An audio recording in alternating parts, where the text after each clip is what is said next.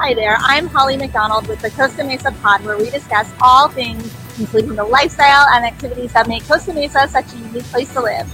Today I'm joined by Morgan of the Arts and Learning Conservatory here in Costa Mesa. And hi Morgan, how are you?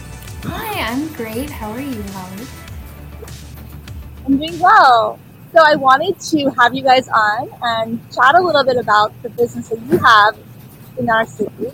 Can you tell me a little bit about your business and introduce yourself with your title? Sure. My name is Morgan. I work for the Arts and Learning Conservatory. We are a 501c3 nonprofit arts education conservatory. We offer artistic learning for students K through 12. I am the communications and PR strategist, so basically all things external marketing wise, it's me. We've been around for 18 years just recently. Our birthday was in June. And we love being here in Costa Mesa. Yeah, so where are you guys located?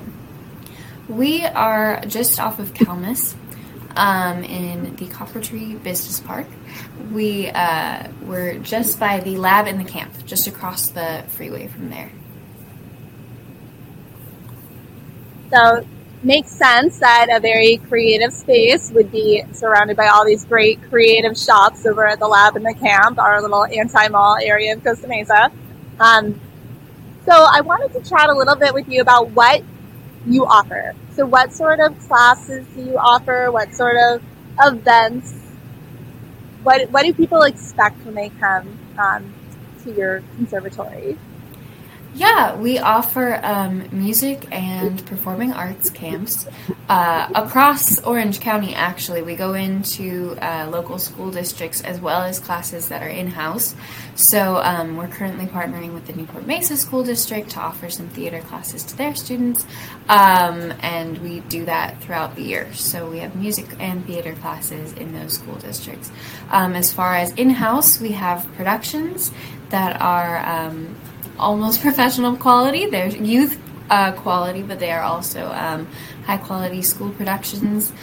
We just did Percy Jackson, or The Lightning Thief, the Percy Jackson musical, and we're currently doing a summer intensive of West Side Story. That's next week, and there are tickets for that, too. It's open to the public.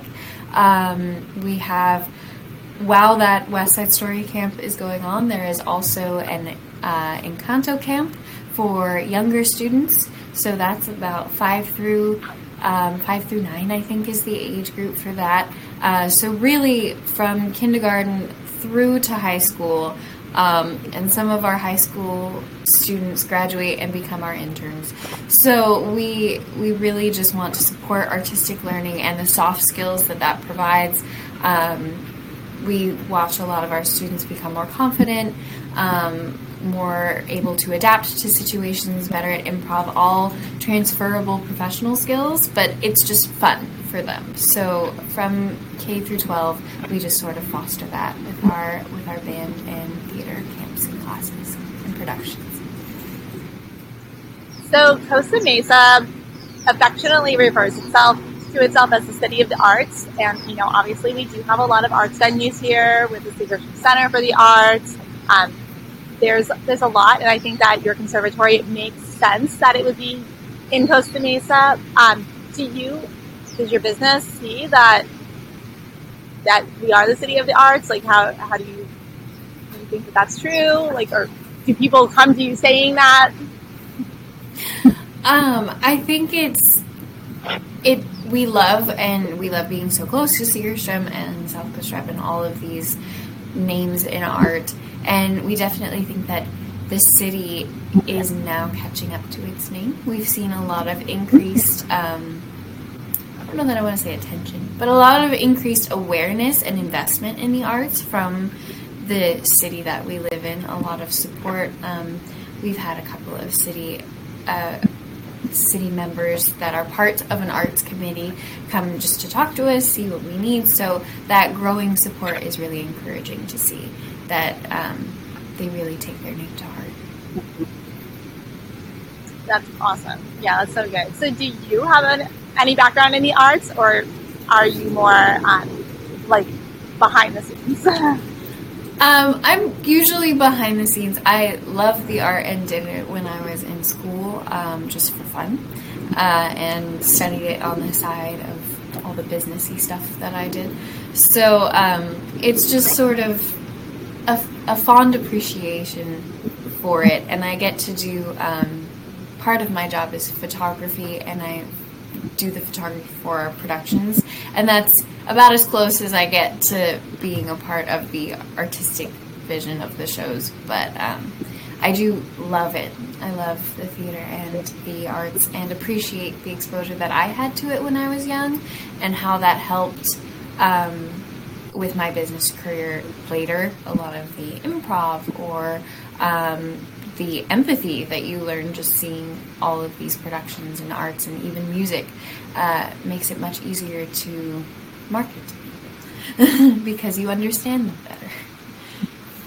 I like what you were saying before too about just some of the different skills that you get out of it. Like when you're, say, acting in a play or singing or dancing or whatnot, like you may have a joy for that, you may have a passion for that, but it goes beyond that. There's so much more that I'm sure your students are getting out of it. So I think it's wonderful that you're teaming with the school districts. And I mean, I know you're based in Costa Mesa, but you mentioned that it goes outside of our borders. So how far do people travel to come to you guys? We have a couple families that come from LA County to do classes or shows with us. It really just, it's a lot of word of mouth of kids that take these classes and find something that they didn't know they could do, or didn't know that that the arts could be fun, or didn't know that they would feel so much better about themselves, or that now they have all of these friends that are lifelong or many year-long friendships. So they bring all of their people, and we love that for them. So they make quite a trek sometimes to come be a part of our family. That's great. And so I know, obviously, you mentioned you're a 501c, is that right? Mm-hmm. So do you get a lot of support from donors, or can you elaborate a little bit on that? Sure, yeah. So we are donor supported. We do have our classes and productions do make some revenue, but mostly our operations are covered by donors. This is also to fund our outreach events. Our in-person classes and camps is only a fraction of what we do. We go into Title I schools and provide music lessons, or theater camps where there wouldn't otherwise be funding for it. We apply for grants to bring those kinds of instructions into other school districts or Boys and Girls Clubs or YMCA groups that would not otherwise have the funding for those things. So that's the in-house work that we do is a fraction of what our nonprofit mission is.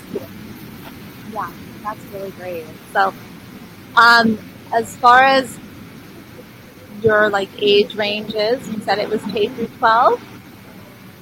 Yeah. And how long do the classes? I don't know. I mean, obviously you do summer camps, so I'm assuming those are longer. But what's an average class like? Is it about an hour, or how does that look?